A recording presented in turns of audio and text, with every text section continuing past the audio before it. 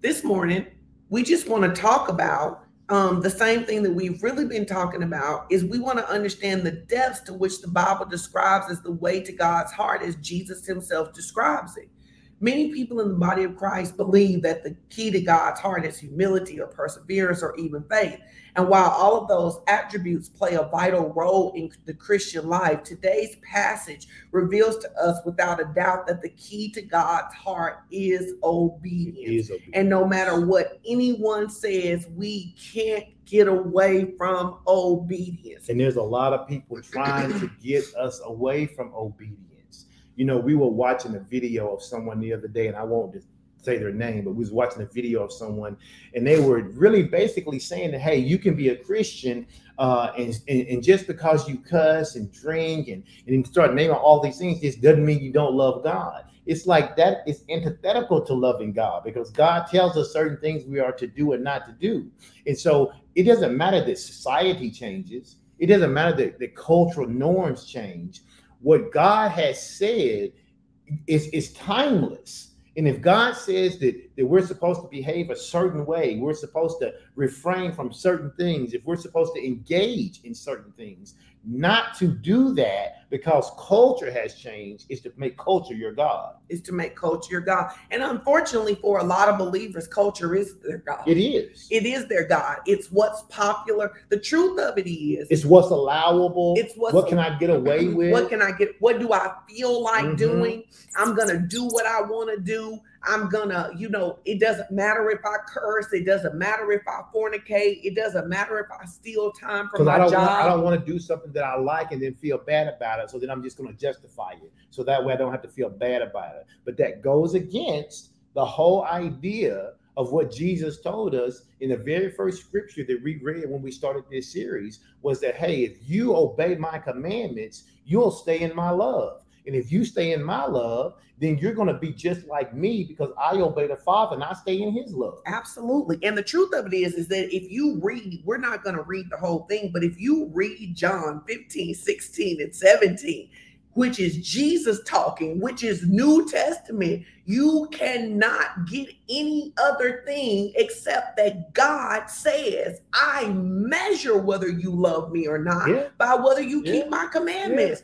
And, I think it is such a tragedy that in order to try to make Christianity seeker friendly, that basically we water down the standard of what God desires. So we have people all over the world who are saying that they are Christians, but they don't actually follow Christ. And Jesus asked that question. He says, man, why do y'all keep calling me Lord, Lord? And you don't do what I say. He says, I'm confused by your language. You call me Lord, yet you don't obey.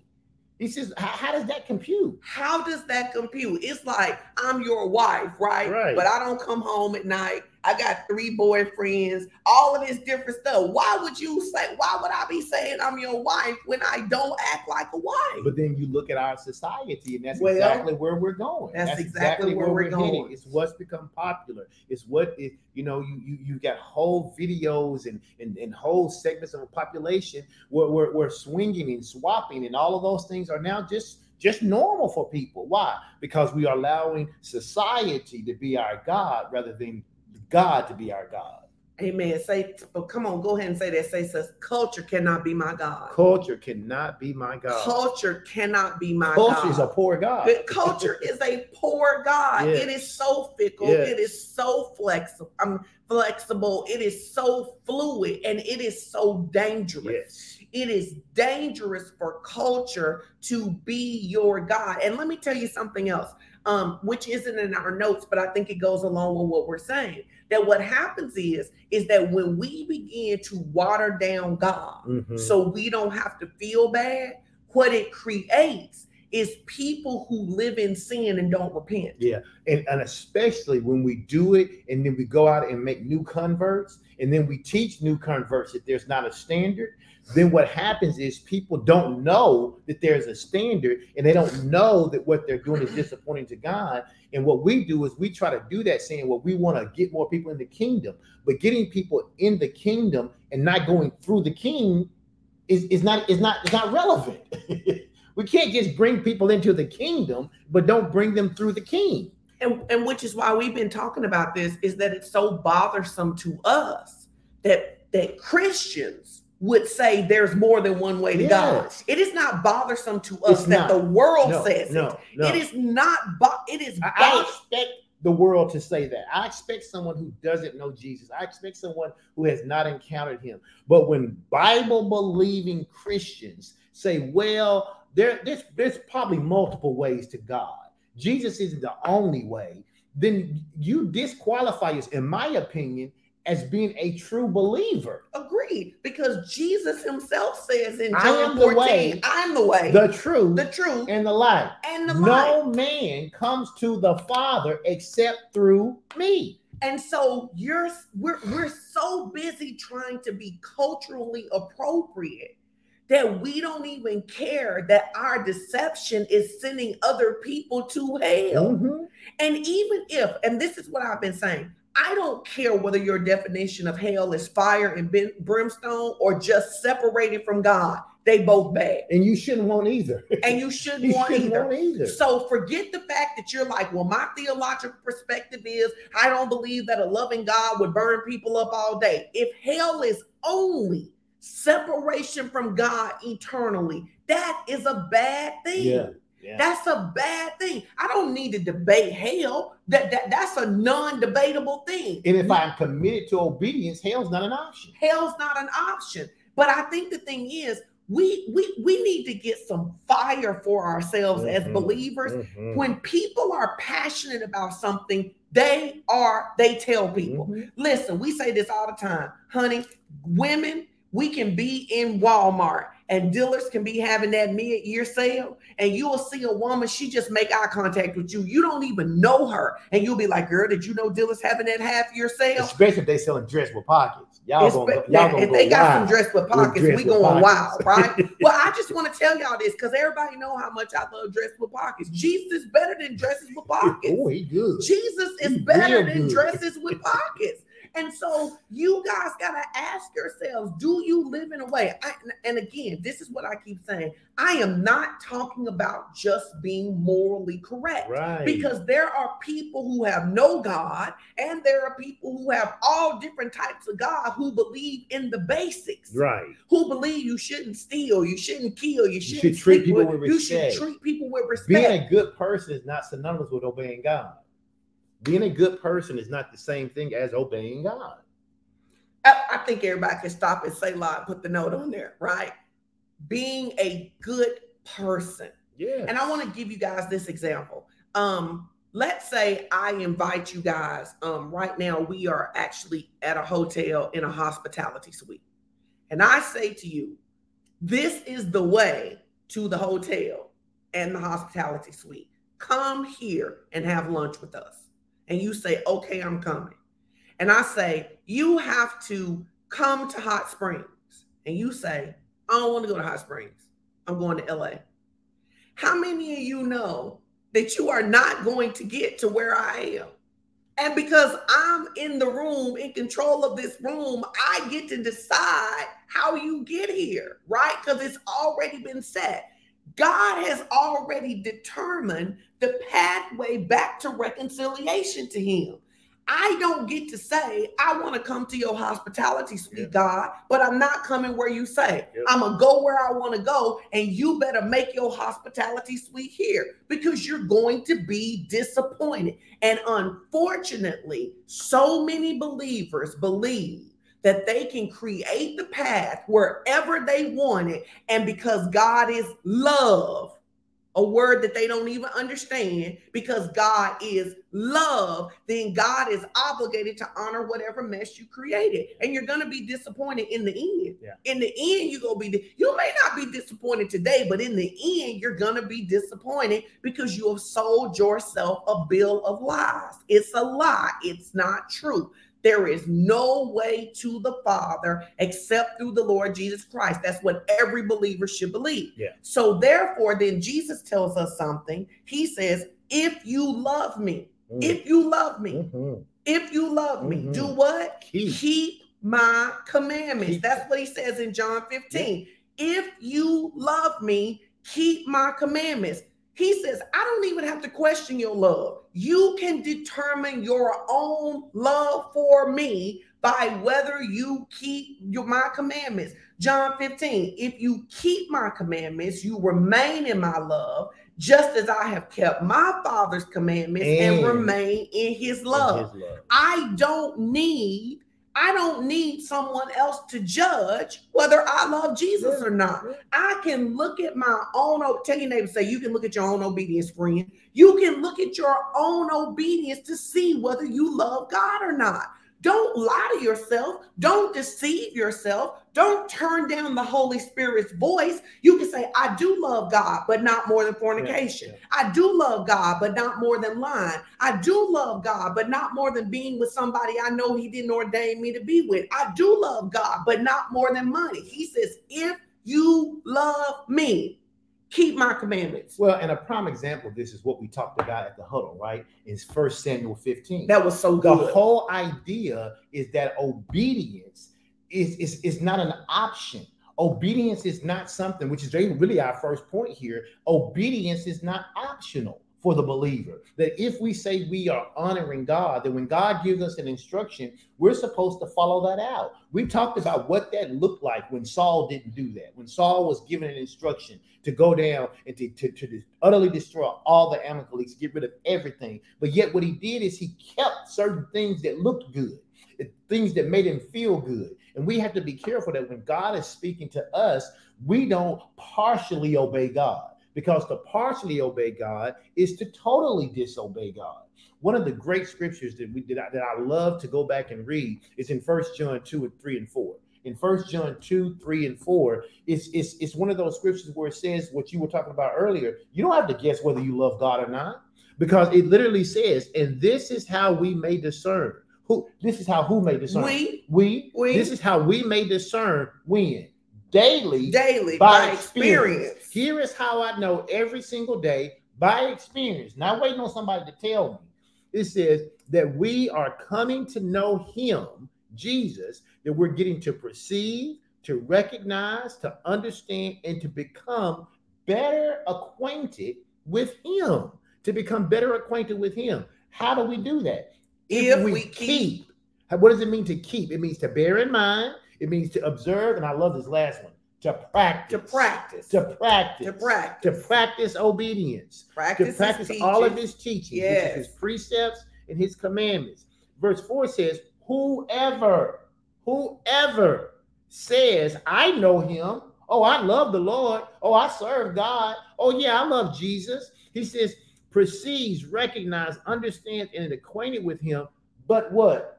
Fails to keep and obey his commandments. The Bible says he is a liar, and what? And the truth is not where? It's not in him. You're full of lies. So if you say that you love God, but then every single time you turn around, you're doing something that's disobedient. Now, here's what happens, and this is why I say a lot of people don't want a pastor. They don't want a prophet. They don't want fivefold leadership. They just want a preacher. They just want somebody to get on and tell them, tantalize their ears and tell them that they next in line for a miracle, or your millionaire status is about to show up. Not what your disobedient self is not. And so literally people get upset, but the Bible tells us, and I don't know that people know this, but the Bible says that teachers of the word are held to a higher standard. So not only are we held to a standard for how we live, we're held to a standard for how we teach. So if we don't tell you, in the Old Testament, he says it like this, Jesus, I believe he says it to Jeremiah. He says, tell them. And if you tell them, there's no blood on your hands. Yeah. But if you don't tell them, then the blood is on your hand. And there is, across this nation, there is a tremendous amount of blood on leaders' hands because they won't tell that scripture right there. That God says that if you say you love him and you don't practice obedience, you are a liar and the truth of the gospel is not in you. Your name may be on a roll. You may go to church, you may serve, you may hold office. You may even hold office. But God said that if you don't practice keeping his commandments, you are a liar and the truth is not in you. Now, listen, you may just want to repent right now. You may just want to go ahead and repent right now because people didn't tell you that. And so what people do is this, and we have so wanted people to come to church that we have been willing to water down what God said to get them there. But what's the point? But we do them a disservice. We do them a disservice when we do that because we basically invite them to something without telling them the full truth. That's right. We invite them to, it's like inviting somebody to a costume party, but you don't tell them you're supposed to dress up in a costume. And then they get there and everybody's in a costume, but they're not. It's like we're inviting people to be like Christ and not telling them who Christ is like. And the reality of it is that this scripture, 1 John 2, 3, and 4, so good. It is literally, right now we know we're I guess we're out of this pandemic, but we spent all this time in this pandemic, and a lot of people started taking at-home COVID tests because you needed to know rapidly whether or not you were infected with COVID. What this scripture says, this is your in-home assessment about whether you love God or not. You can take it every day. You can take this test every single day to see whether or not you are keeping God's commandments, whether or not you are being true to yourself in loving God, and if not, if you're really showing up every day as a liar. Well, if you're showing up every day as a liar. Yes. And because loving God has got to be more than lip service. And because so many of you are deceived about what scripture says about judgment, you think that no one has the right, when literally the Bible tells us that if we see another believer in sin, we owe you to tell you that you're in sin to win you back. But literally, some of you have created such a hard heart that anybody who says anything against what you are doing, they're gaslighting you, they're bullying you, they're mistreating you. Instead of saying no, simply there is a standard for being in the kingdom. Yes.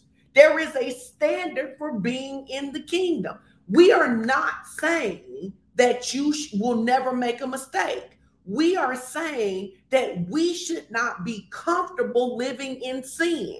There should be conviction. Let me tell you something. If you've been shacking with somebody for 12 years, you ought to still have some conviction about it. It ought to be something in the back of your heart saying, I know God is not pleased with this. I know if you have not been tithing for 4 months, there ought to still be something in your heart that is like, I know that I should honor God with my finances. What I am deeply concerned about, and I keep saying to you, babe, I am deeply concerned about the people who say they love God, but they have no conviction about their sin. Here's the reason why. Look at Psalms 119 and 11.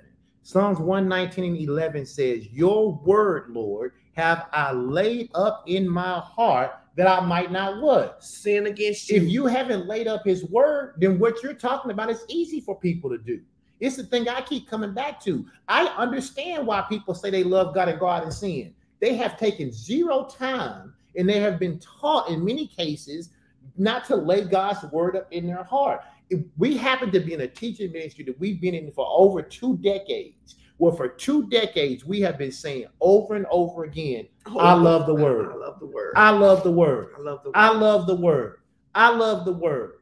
I love the word. I love the word. For 20 years, we've been repeating that mantra, I love the word, not because it sounds good, but because it's true. And when I love God's word and I take his word and I lay it up in my heart, the purpose of it being there is not so that I can be some Bible scholar, not so that I can quote every scripture and people are amazed. It's so that I have something in me that anchors me so that I do not sin against him. So many people have church, but they don't have Jesus. They have church, but they don't have Jesus. And when you just have church, you just have community, you just have a social event, a social club, a social gathering, that doesn't keep you from doing that thing that you don't want to do. The Apostle Paul talks about it in Romans. He said, listen, he says, I love God. He said, but the very thing that I don't want to do is the thing that I find myself sometimes doing. He said, it's no more me, but it's sin that lies within me.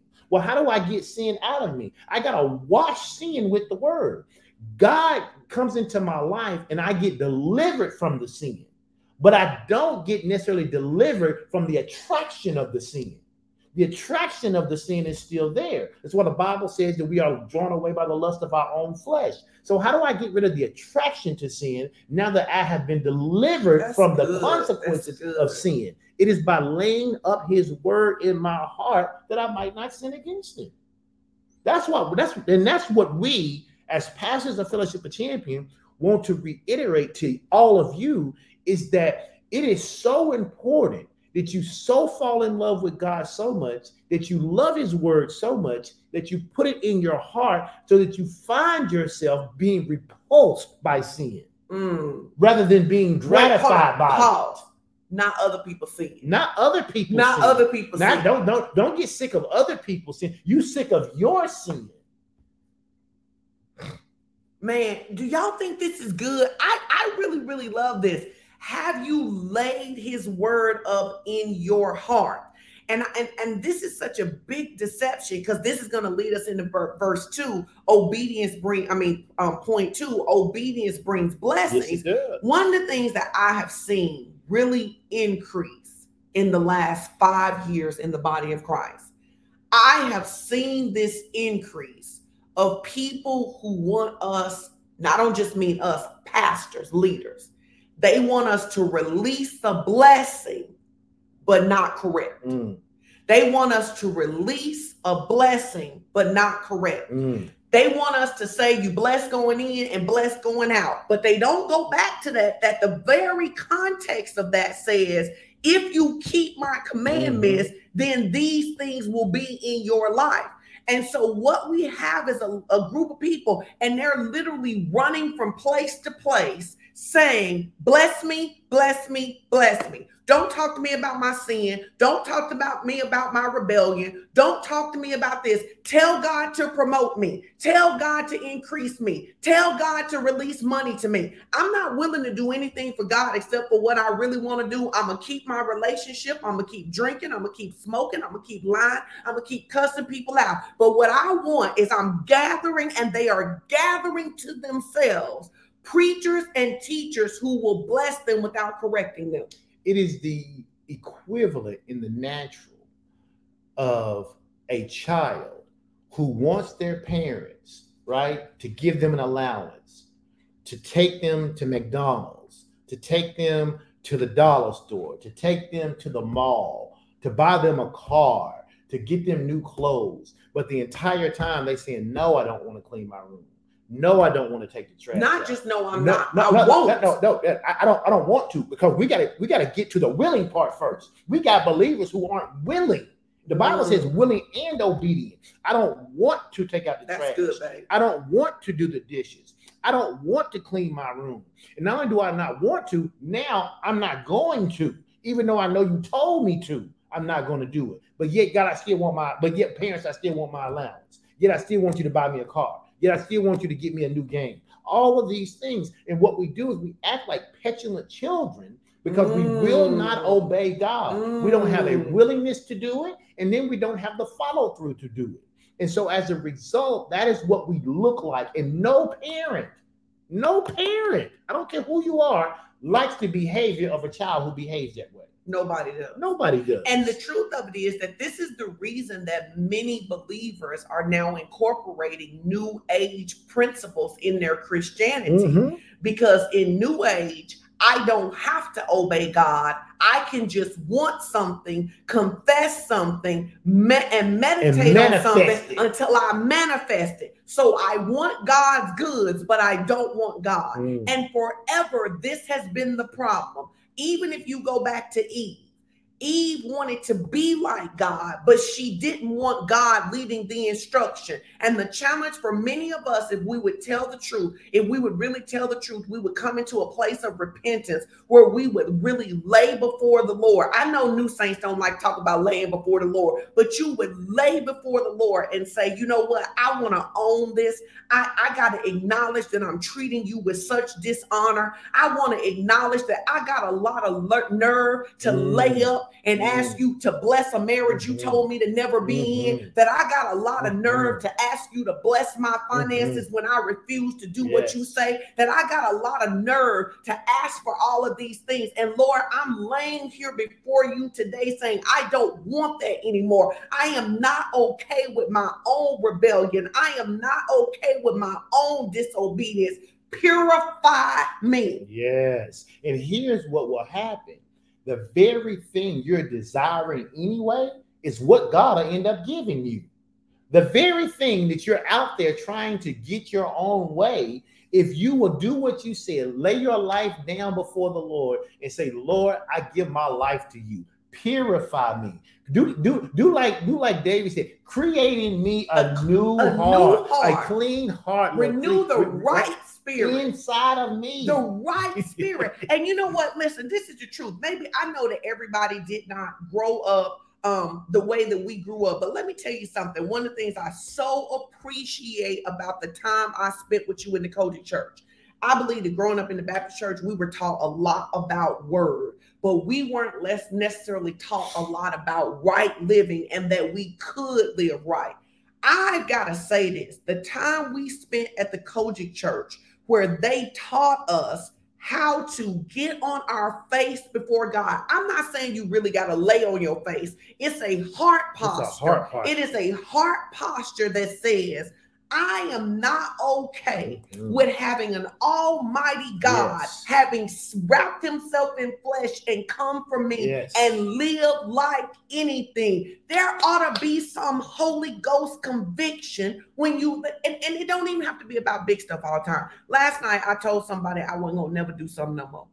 I was adamant. I ain't gonna never do that for you as long as I live. When I woke up this morning, the Lord said, you gotta apologize. You gotta fix it. You gotta fix that because I didn't tell you that you were never gonna do it again. Yeah. So I just said, okay, I gotta take care of that today because out of my own self, because I didn't like how I was managed, I said, I'm never going to do it again. As soon as I woke up this morning, the Lord said, yes, you are. You're going to do it the next time I tell you to. It's the humility that it takes. But that is what happens when you allow your heart to become pliable as opposed to a stony heart. Yeah. A stony heart doesn't even hear when God says you need to take it back. It says, nobody said what I said and I meant it. Sorry, not sorry. That's what a stony heart does. A pliable heart, though, says, you know what? I said something and I meant what I said, but now that God said something different, I mean something different. That's the pliability of one's heart. And when we get to that place, then we get to point number 2, which is that obedience brings the blessing. What is the blessing? The blessing is not a house. The blessing is not a car. The blessing is not a new job. The blessing is not more money. The blessing is the empowerment. Obedience brings an empowerment. That is why the Bible says in John 15:10, which we've read earlier, and we quoted several times here, that if you keep my commandments, you will remain in my love, just like I remain in the Father's love. He says, my Father will love him and will come to him and make his home with him. That's the empowerment. The empowerment is that when I obey God, God comes to me. God makes his home with me. God empowers me. What better home to live in than the one that God dwells in? Come on. What better home to reside in than the one that God lives in? It is a blessing for us to be loved by God the Father. What a blessing that Jesus gave up his life for us to have this new life that we now have, and that God would then send Holy Spirit to come and live on the inside of us. So he empowers us. That's the first blessing. The Holy Spirit comes to live inside of us, so we are empowered to obey. That's good. We can't obey in our own flesh. We know that. We tried that before. But you and I, those of us who have asked Holy Spirit to come into our lives, we have an empowerment to obey. What was difficult is now easy for us because we have Holy Spirit. And I think about it so many times that the people of the Old Testament, they obeyed God without Holy Spirit in their life. They didn't have the indwelling of the Holy Spirit. But you and I, we have, not only do we have a greater covenant with the Lord, we actually have it easier because we have the Holy Spirit living on the inside of us. My goodness. What we have the Holy Spirit. And listen, how many of you are being impacted by this message this morning, and it is raising your level of honor for the Father? See, I honor him with my obedience, and you're like, no, I want to honor him in everything, meaning I want to obey him in everything, right? So who are those that are blessed by God Almighty? Yeah. Number 1, those who trust the Lord. Yes. Hear me, friend. If you don't obey God, you don't trust him. To trust him means it's to put your weight on. Chris does the demonstration all the time when she talks about trust, where she'll ask me to come, she'll just walk around and then just fall back. because she knows I'm under no circumstances. If I got to throw my body under hers, am I going to let her hit the ground? That's what trust is like for God. God, you tell me to step, I'm stepping. God, because there's no way you're going to let me fall. I'm stepping. So those who trust the Lord. So are we looking at Jeremiah 17? No, I just okay. So here's some scriptures you can pull up for your references: Jeremiah 17:7, and then Luke 11:27 through 28. I believe Jeremiah 17:7 says that basically those who trust in God won't even see bad when it comes on the earth, right? Yeah. Those who trust in God. I trust God with my finances. I trust God with my children. I trust God with my job. I trust God with my relationship. I trust God with my life. Really, obedience just says I trust God with my life. That's really what obedience says. All right. So those who trust the Lord, those are the people who are blessed. Number 2, this is my favorite one. Those who fear the Lord. Those who fear the Lord. Those who fear the Lord. And when we say fear, we don't mean to be afraid of God. It really is not like, oh, I'm so scared God gonna get me, because God didn't create us to live. God didn't create us to live in a state of fear, because the Bible says God has not given us the spirit of fear. So if he hasn't given us the spirit of fear, he doesn't use fear on us. That word fear there means to reverence him. It means to reverence. To put him in awe. And honor him. It is to reverence and honor him. Those who reverence and honor the Lord. How do you know whether you reverence and honor the Lord or not? When somebody sends you a message and they ask you to do something inappropriate, how you respond? When you could cheat on the time at work, because the Bible says whatever you do, do it as unto the Lord.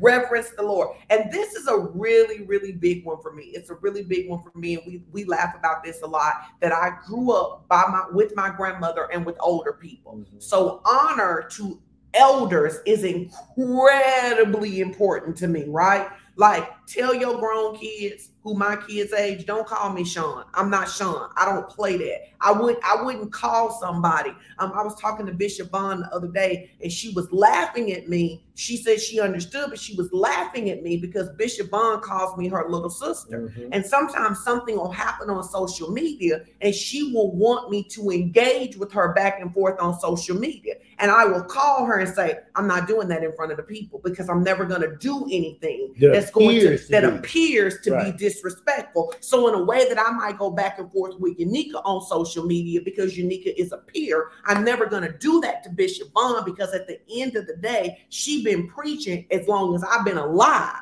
And so I'm not going to do that. And I think the truth of it is that many of you have never been taught to honor God. Well, our society is all about that. Our society is all about you respect me first, then I respect you, rather than the idea of there are just sometimes that we give that honor first. We honor you for your position. We honor you for what you have been called in my life. You know, I tell people that all the time. I say, you know, you call me pastor, but when I correct you, now I'm strict.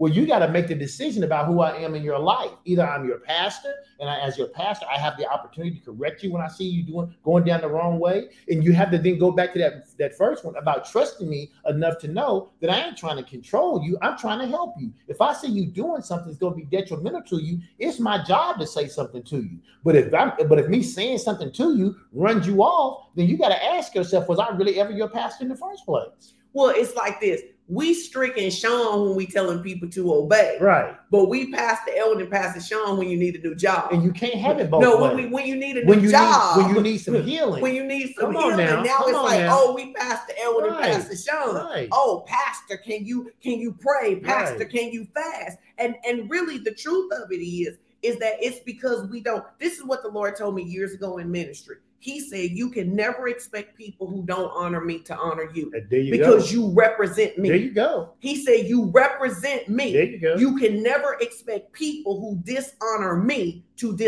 not dishonor you. They can't help but dishonor you. And that's big facts. No, that's big. And I've really had to learn this. I've had to learn that there are times that people have come against me and attack me, and God say, oh, they're not attacking you. They're attacking me. They're attacking you because you're the easiest way to attack me. They're offended with me because I told them not. Is that not what Samuel said in 1 Samuel 15 when we read that at the huddle? When Samuel was like, they've rejected me, and the Lord said, no, Samuel, they didn't reject you, they rejected me. They rejected You're me. my representative. They rejected me, not you. Don't even worry about it. Don't even worry about it, sweetheart. He said they rejected me, not you. And I think that has been a lesson I've had to learn, because one of the things, I mean, and you know this to be true, Bishop Bond had a whole conversation with me that part of the very strong mandate on my life is about repentance. Like literally, I'm talking about obedience, even when I'm not trying to be talking about obedience. It's just the assignment that he's given me. And I have experienced a lot of rejection for it, and a lot of it don't take all of that. And a lot of she's trying to manipulate us by simply saying what God said. And he said to me, he said, Sean, they're not rejecting you. They're rejecting me. Stop taking it so personally. Yeah. And I know that I'm not the only one out there to understand that when you dishonor the set voice God has given you, I want you to think about this.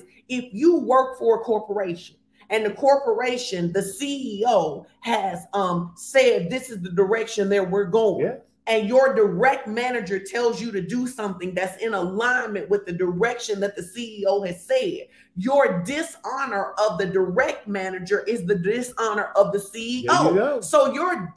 So children, when you dishonor your parents, you dishonor God. Yeah. Wives and husbands, when you dishonor your spouse, you dishonor God. When you dishonor your leadership, you dishonor Chandra, who leads the prayer ministry. You dishonor Katrina when she's telling you where to stand as a greeter. You dishonor Chris in praise and worship. If you dishonor them, you're dishonoring God. Yeah.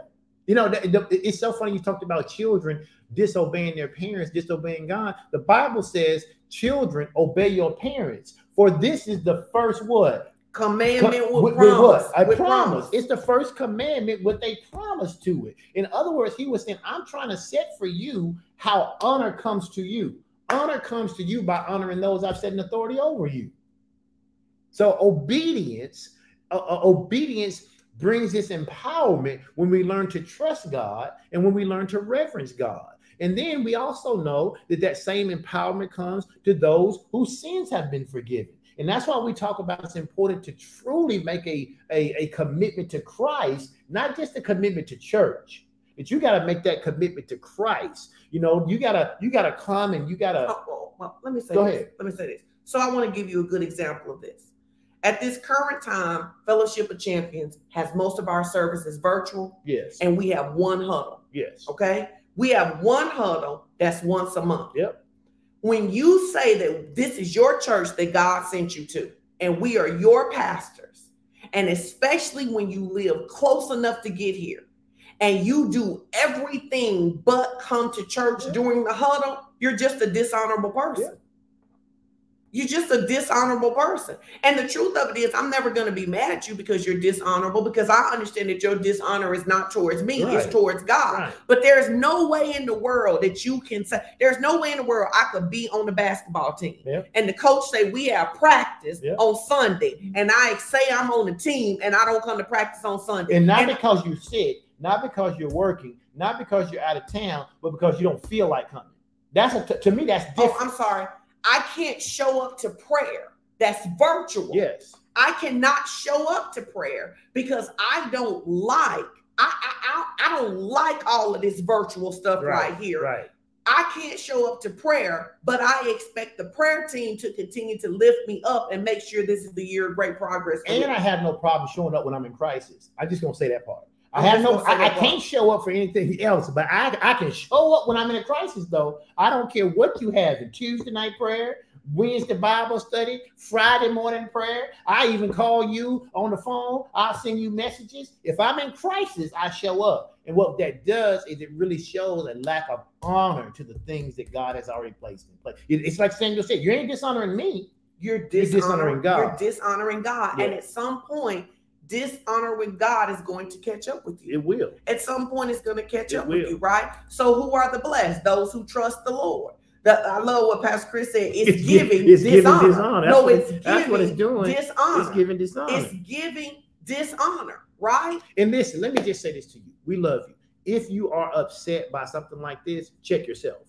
If you're upset by someone talking about this, don't get mad and click off the broadcast. Check yourself and grow up, mature, and say, you know what? If when I'm in crisis, I call them and they help me, then the fact that I'm not in crisis right now and they saying something that I don't like didn't change that they don't like me.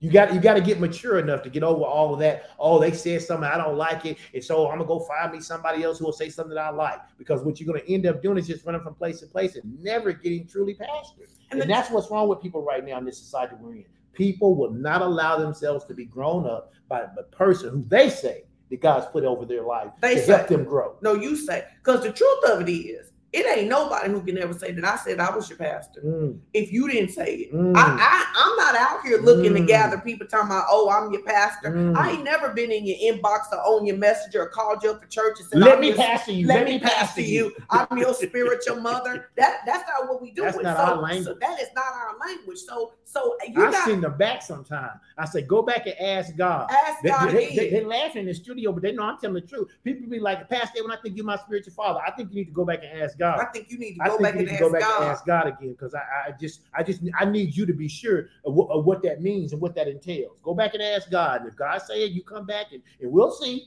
We'll see. We'll see. We'll see if I'm your daddy or not. People know this or not, because people be like, Pastor Sean, I feel like you mother. I'm your mother. Hold on just a second, because here's the thing, and we use this all the time with Pastor Chris and Pastor Ralph. They're not the only ones, but they're the most visible examples of it, right? Is that at the end of the day, there'll be all these people who will be like, why don't I have the position with you that I have? I want to be close to you like Chris. Well, ask Chris if you really do. Ask Ralph if you really do. Because if the truth of it is, and I want you to hear me, you're never going to sit and have access to us if we can't correct you. No.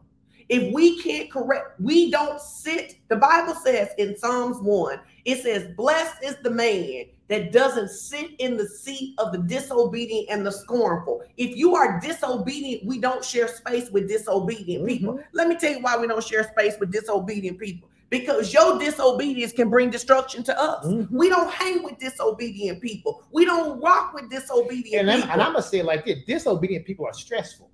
Disobedient people are stressful. And I'm not talking about people who don't know. I'm talking about people who are willfully disobedient. They add stress to my life. And I don't do things that add stress to my life. I work with anybody who is trying. But when you have made the decision that your way is your way and you don't care what me or God say, all I can do is do what the Bible says, is to shake the dust off my feet and be ready to receive you when the devil whoop your tail out there. Because you'll come back. But I mean, you got to take them bumps and bruises on your own if that's the way you're going to behave. So that's why I don't hang with disobedient people. Because disobedient people are stressful. It's just making sense. Don't y'all know this, though, that disobedient people are stressful? Let me tell you what disobedient people are like, because I want you to understand this. Disobedient people are like going in the store with somebody you know steal. Disobedient, and maybe they don't steal that time, but you stress the whole time because you know they have the propensity to steal something. Hanging with disobedient that is a great example. It's like going to the store with somebody that you know is a serial shoplifter. You know they're gonna clip something. They gonna clip something, and you just hope. You hope that they didn't steal nothing this time. You walking out the store, somebody just trying to speak to somebody, hey, and you just like, froze up because you think they done stole something. You just nervous the whole time. My God. You're just nervous the whole time. Listen, I know Babe is a teacher, so he like us to get through this, but I think we on something real good, and I want to say this. The Bible says, I want you to hear this. The Bible says a curse does not come without a cause. I want y'all to hear me. The Bible says a curse does not come without a cause. Minister Chandra would tell you that means that a curse does not come without the enemy having legal access in your life. In 22 years of ministry, let me tell you what I've learned. People who have cycles of disobedience. People who have cycles of disobedience. People who have cycles of disobedience. They'll start tithing, things will get better. Things will get better, they'll quit tithing. They'll start living celibate and stop entertaining all of these knuckleheads. Things will get better, and then they'll go right back out there. A knucklehead will show up. people who the Bible says a curse does not have the right That's right. to sit on your life unless you're practicing disobedience. Disobedience is how the enemy says, yes, Sean's a believer, but here's why I have access to her. I have access to wreak this havoc. Let me tell you what the devil is really like, what he does through your disobedience. Y'all know that commercial where the dude is mayhem? Mm-hmm. What commercial is that? Allstate. Allstate, where he mayhem. Your disobedience always invites mayhem in your life. Your disobedience always invites mayhem in your life. God. And the reason that people pull away from you is not that they don't love you, it's that mayhem is exhausting. Mm-hmm. Mayhem is exhausting. It is one thing to help someone who is in financial trouble because they are doing everything they can. It is another thing to help somebody who is in financial trouble, who after they get the finances won't even come to Bible study. You won't even come and learn. And I want you to think about this. I said to somebody the other week, you won't come to church, you won't tithe, but you expect the people who come to church and tithe to keep rescuing you.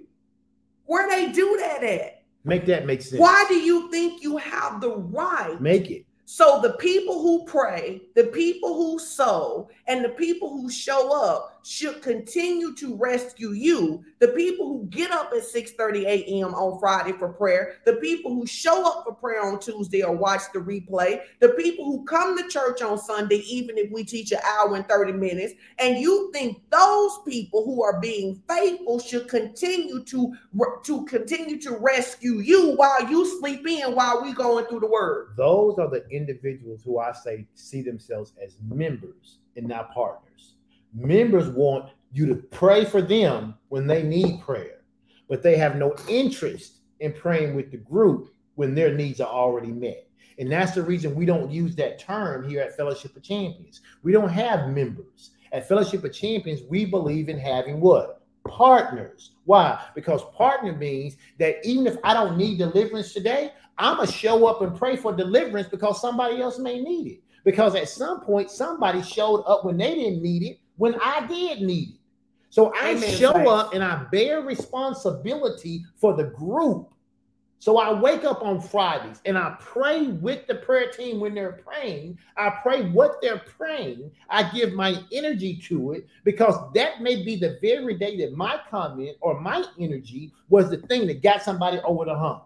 And I do it because I know that there have been times, not there will be, there has been times that those people were doing that when I needed to receive a word. It's extremely selfish when you can only show up for Tuesday night and Friday morning prayer, or Wednesday night Bible study, or Sunday morning service, or 9 a.m. worship when you need to be uplifted. That's the only time you click on is when you need it. No. At Fellowship of Champions, we show up because it's part of our culture. It's part of our culture to show up on Tuesday night. It's part of our culture to show up on Wednesdays. It's part of our culture to show up on Friday. It's part of our culture to show up on Sundays. And when we can't be there, we watch the replay.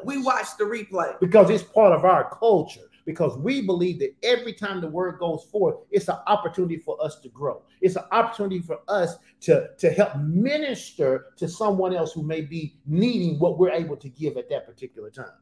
That's the empowerment of obeying God. We have 4 commitments this year. We said, number 1, we're not going to miss a service. We said, number 2, we're going to read our word daily. Number 3, we said we're going to spend an hour praying in tongues. And number 4, we're going to take communion more often. Those are now my commitments. Those are my commitments.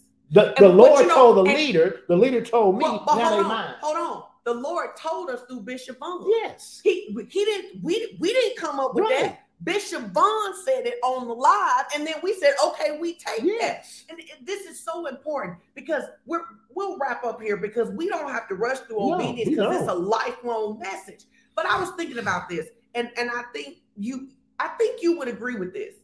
I have never told you I was grown. No.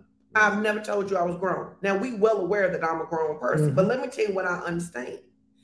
When I decide to exert the fact that I'm grown, then that means that I am responsible for rescuing myself in trouble. Mm-hmm. I personally never want to be responsible for rescuing myself in trouble. Mm-hmm. Like, I don't want, and people don't realize this. A lot of people don't realize we were talking to one of our kids last night. I was just thinking about just that. talking to one of our kids last night, and I was saying they were really asking, they were trying to really understand because one of the things I love about Caleb is that when Caleb went to Morehouse and they asked him how many brothers and sisters he had, he named Ralph. 10, Chris, he said 10. He named Ralph, Chris, Nitra, Tamara. He said all of them are my brothers and sisters. And so it was Canaan, and she was asking us. She was like, "Why will you do the things for Pastor Ralph and Pastor Chris?" Well, they call them Pastor Chris and Ralph. "Why would you do the things that you do for them, even though they're grown?" I said, "They don't tell us they're grown." And we was trying to illustrate for her that you can be grown without telling us you grown. But if you tell us you grown, you telling me that you now don't need me. You don't need my advice. You don't need my financial resources. You don't need my input. And that's why it's funny, because she's figuring out, because she said last night, she said, "I'm so glad I get to learn by trial and error." I get to, she said by their trial and error. I get to learn by their trial and error. She like, because Kenny literally said, "What do I need to do so that you always stay on my Arvest account?" What do you need to do? Because we were having this conversation for context, and we really will wrap up here. Obedience. This is about obedience. We were having this conversation about how we were all of our kids were on we all could see in their checking account. Mm-hmm. And then one of our kids decided that they didn't want our correction about how they spent their money. Yeah. They didn't want it. And so not only did they tell us they didn't want it, they closed the account where we could see. And got another one. At a whole nother bank. Which is fine, because adults can do that. We just can do that.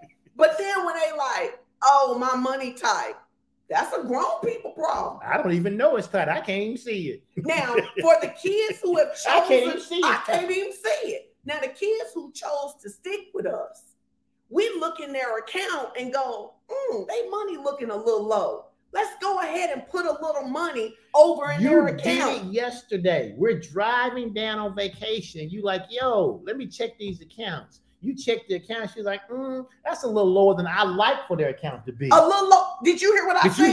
Because that's what God wants you to do. She said that's a little lower than I like for their account to be. But for her, so she says, "Take money from X account and put in their account." I said, "You want me to put that much in each of their accounts?" She said, "In each of their accounts." Boom. They ain't asked for it. They didn't say they needed it. But just because they were doing the things they're supposed to and being connected, boom, there you have it. And then I said to one of them, we ain't calling names about all this stuff. I said to one of them, now use this money wisely. Don't do X, Y, and Z. Don't do X, Y, and Z with this money, which to the person came back and said, "Yes, ma'am." That's all it was. Yes, ma'am. Not no, "Well, it's my money. If you give it to me, I can do what I want." It was just simple. "Yes, ma'am." And literally, some of you don't realize that what you said to God is my life. I can do with it what I want to. I can do what I want to. I can do what I want to. It's my life. I can do what I want to with my life. But then when you're in trouble, God, where are you? Help me. But it's your life. You can do what you can do with your life. What you want to do with your life, right? You done closed the account so God can't even see it. Listen, obedience has got to be one of those things that we win. We got to win the fight of obedience. Hear this. And parents who have children who are practicing disobedience, you are not bringing them to the Lord when you keep rescuing them. That's true. You are not bringing them to the Lord when you keep rescuing them. You have to let the Lord teach you how to rescue. Now, the child that's decided that they don't want our input, it doesn't mean we don't ever help them. That's right. It means they don't have free flow like the children who want our input. Yeah. And even within our kids, if you're a preacher kid, you just gonna get talked about, right? But the truth of it is that there is probably nobody in our life that we will jump faster for than Jordan. And some of it is because Jordan, no matter what you ask her to do, is going to jump quickly. She is I don't want to say always because you've had a couple of different things. But for me personally, and y'all talk about this, she has always, and I don't use that term lightly, always been willing and obedient. So if she asked me at 9 o'clock at night when I'm in the bed, can you go to the store and give me X, Y, and Z? Yes, ma'am. I'm getting up, I'm getting dressed, and I'm going. There are others who say, can you go get me X, Y, and Z? And I'm like, you're going to have to get that in the morning. You have to get that in the morning. You ain't sold enough obedience you to have me get up out the bed right now. You're going to have to get that in the morning. And I think the truth of it is that when people begin to tell the truth and let the Holy Spirit correct them, you ask yourself, have you positioned your life in such a way that God is like, you know what, babe, let me look, hey, angels, we got to move on this thing. Or is I love these people. These people in comments going, I'm not grown. I tell the Lord all the time, I'm not grown. I literally say, Lord, I do not govern my own life. I am not grown. I am a child of God and will always be. Of God. I'm not a grown of God. I'm a child. I'm not a grown of God. I'm a child of God. All right, guys. This was a good teaching today. What I want to put in the comments, I want to see what you got from this.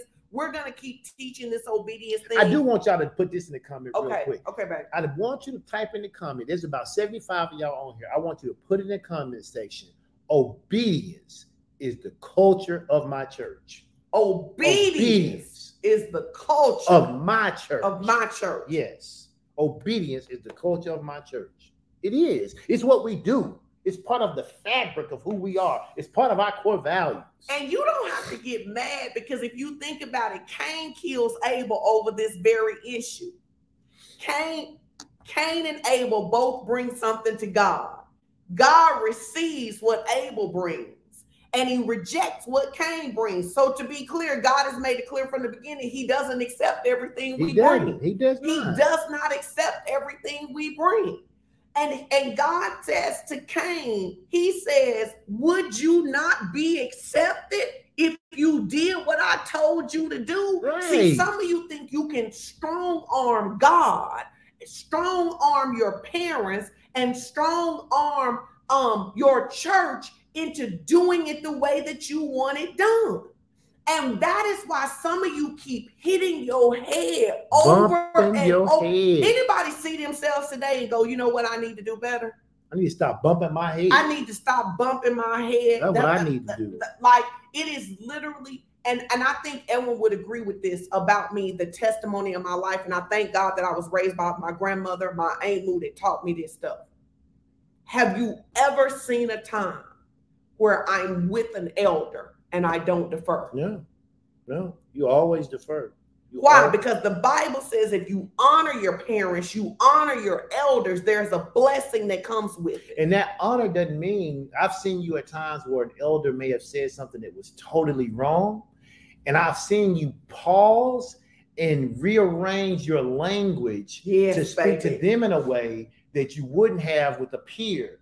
Not that you just gave in and said, okay, you say it's right when I know it's wrong, but it's always about this thing of honor. It's always been about this thing of honor. No, and I believe that honor sustains your life. Honor opens doors. And really, if you look at, if we get ready to give our offering today, or maybe, but as we do that, if you want to rededicate your life, then you need to put in the comments today, I'm rededicating. But I was thinking about this. Here's what happened. Samuel says to Saul, if you had stayed small in your own eyes, if you had stayed small in your own eyes, when Saul doesn't know where his family's goats or sheep or whatever are, he is so excited that Samuel speaks to him, that Samuel releases prophecy on him and all of this stuff. But he gets to be king for a little while. Come on, we see these people rededicating. Welcome back, welcome back, welcome back. But he gets to the point where he begins. Now, this is what the old folks used to call it for teens. You smelling yourself. Saul got to the stop. Who mama, grandmama said that you smelling yourself? When people start saying language like that, it means you're leaving dishonor. It means you're leaving obedience. It means you're leaving respect. It means you now believe that you're so grown that you don't owe those things, right? And Samuel says to Saul, it's my favorite line in it. When you were small in your own eyes, God could do something with you. When you get big in your own eyes, and one of the ways you know you big in your own eyes is you disobedient. Yeah. Disobedient people are big in their own eyes. And be clear, partial obedience is still disobedience. It is still disobedience. It is still disobedience.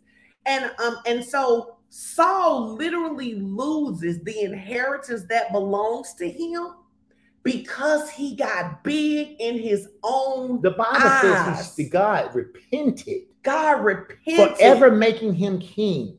And he stripped the kingdom from him. He stripped it from him. And then he goes back and begs Samuel to say, can you ask God, is there any way we can have a redo? Is there any way we can do this again? Will it give me another opportunity? And the Bible says, and Samuel told him, no. This is, God has spoken. It is over. And I said to the people at the huddle, you have to be careful because there are times that God will give you a chance to do some things over. But there will also come opportunities that your disobedience creates situations that you cannot undo. There are times that your disobedience will create situations that simply cannot be undone. And you have to be careful about that. Come on, I think we should just pray right now. Anybody like, Lord, I just want to repent. Baby, these folks still saying I'm not grown. No, really. I'm telling you, you better settle in your heart. You ain't grown. And listen, Pastor Ellen will be laughing at me and Pastor Chris, but you better be like us. Like, I'm just going to get saved again just to be sure. That is not saying we think salvation is taken. It is taken from us. It is to say we don't want to disappoint. We don't want to deceive ourselves that we are something with God that we are not. I agree with Pastor Ralph about this. I don't want to act in any kind of way that's going to have God repenting that he has called me to do something or to say something or to establish something or to go a certain way. I don't want God saying, I repent for having even asked Edwin to do that. I do not want God feeling that way about me. That's just me personally. Okay. Kingy says, how do you know if you're getting a redo? I think that's a good question. I want you to think about it like this. If you had a high profile job and you didn't manage that job well and you got fired from that job, that doesn't mean that God is never going to give you a job again or never give you an opportunity. It means that one is gone. It means that one is gone. Now, Saul could have still been a good person. He could have still had some great things. He just wasn't going to never be king of Israel no more. He wasn't going to never be king no more. Right. He wasn't gonna never be king no more. Right. And some of y'all know what that's like in relationships, because when the person finally came around, you was done. Oh, when a woman's fed up. Oh, when the person finally came around, when they was crying and they sorry and they ready to put all the skin in the game. You like, no, child, I'm gonna have to let you ease on down. You right. And it may be that you get to go and find love the next time, but it's not necessarily with that person over. It's not with that person. But it could be that you don't ever find it again. I want to be clear on that. It ain't just that, oh, I mismanaged this high profile job, I'll get another. I know some superintendents who mismanaged in their position. They will never be superintendents again. They will never be because of how they handled it. They don't get a do-over. There are sometimes you get a do-over, but there are some mistakes you make through disobedience that you simply do not get a chance to do that over again. And a great example would be this. If you go out and get drunk and you kill somebody because you under the influence, the Lord will be with you in prison, but it don't mean you're not going to prison. And I think it'll be jailhouse Jesus, but he'll be there. I think we have to stop creating this Christianity that suggests to people that because God loves you, there are no consequences for your disobedience. Absolutely. Many times there are consequences. Here's a great example. There were things we said to each other that fragmented the relationship, right? Yes. Now, God worked it through it, but we both had to sit under the fire of using our words in that way. That's right.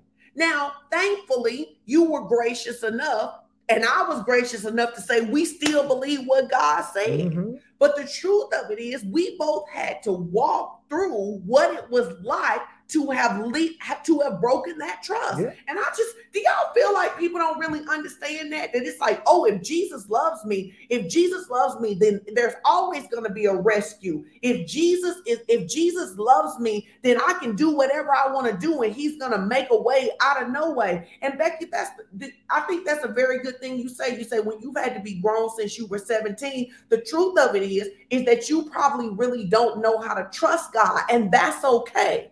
What God needs you to say is, I don't know how to trust you, but I'm willing to learn. Yeah. And the way that you learn is following those simple instructions and following after those God has assigned to lead you. That's how you do it. See, God is never upset with us because of the injury that somebody else created that fragmented our relationship with him. But God is always saying to us, I don't care who fragmented the relationship. Come here and let me teach you how to be my child. Amen. Does that make sense, guys? That's it, girl. That's it. Does that make sense? That's it. All right. So, we have announcements. There will be no strategies for success tomorrow, but we will be back at prayer on Tuesday. And no healing school tomorrow, right? No, because that's no healing school tomorrow. But we do have, I love it. She said, I don't know how to trust God, but I'm willing to be taught. That's the starting point. Because see, Becky, God can speak your language. He just needs you to listen. God has an IEP plan for every single one of us. We all need a spiritual IEP. One. He can speak to every one of us, but we have to own it. And the measure is going to come, Becky, when you want to go left and God says go right. And you may have to go right crying. But if you do it consistently, you'll get to the point that you will know that you can trust God with your life. And I've been right crying. I share my I've had to obey God when everything in me was screaming I didn't want to, especially in terms of forgiving people and those kind of things, and having to do things in leadership where I just wanted to really do it my way, because I felt like my way would really teach some folks some stuff that they wouldn't ever do that again. And the Lord was like, you cannot handle my children that way. And you just have to go right crying, but he'll help you.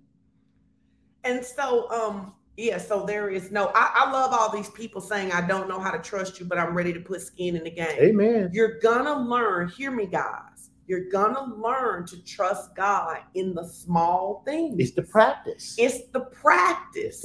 It's in the small things, guys. It's going to be in the thing where he say, don't eat that right now. It's going to be the thing where he say, what you looking for is at Target, not at Walmart, or at Walmart, not at Target. He's going to teach you in the small things. And it's like any other relationship. The reason I can trust you with big decisions is that I learned how to trust you with small decisions. But you got to give God the opportunity. He is not upset because you don't know. His disappointment is when you won't surrender. So he can teach you. So he can teach you. So in your rebellion, the devil keep whooping your tail. That's it. That's okay. So we're not having anything on Monday. I want everybody to pray for Minister Chandra. She is on her way to South Africa. She should be landing just a little bit. She should be landing. Chris is still tracking her. So I want everybody to keep Minister Chandra in your prayers. She keeps us all covered in her prayers. So we're going to cover in her prayers that she has an amazing trip, a God-ordained trip, everything that God wants her to do. Where's she going, South Africa? South Africa. That everything God wants her to get in this trip that she gets. And then we will have prayer on Tuesday night at 8 p.m. Central. We will have prayer on Tuesday night, 8 p.m. Central. And then we will have Ignite on Wednesday at 7 p.m. And Victory Zone is on Domain. Get your babies in Victory Zone. And then Pastor Ralph is going to be coming teaching us for Fresh Bible study at 8 p.m. Central. And then we're going to have prayer at 6:30 a.m. Central Standard Time on Friday morning. And then we're going to come back. Pastor Chris and Elder Valley will be here at 9 a.m. And then we will be teaching at 9:30. And we are asking you that if it's at all possible, even if that means you got to be on the soccer field with an earbud in your ear, that you would show up for these services and begin to discipline yourself. Amen. We are also asking all of our partners who live within driving distance to get to the huddle on September 25th.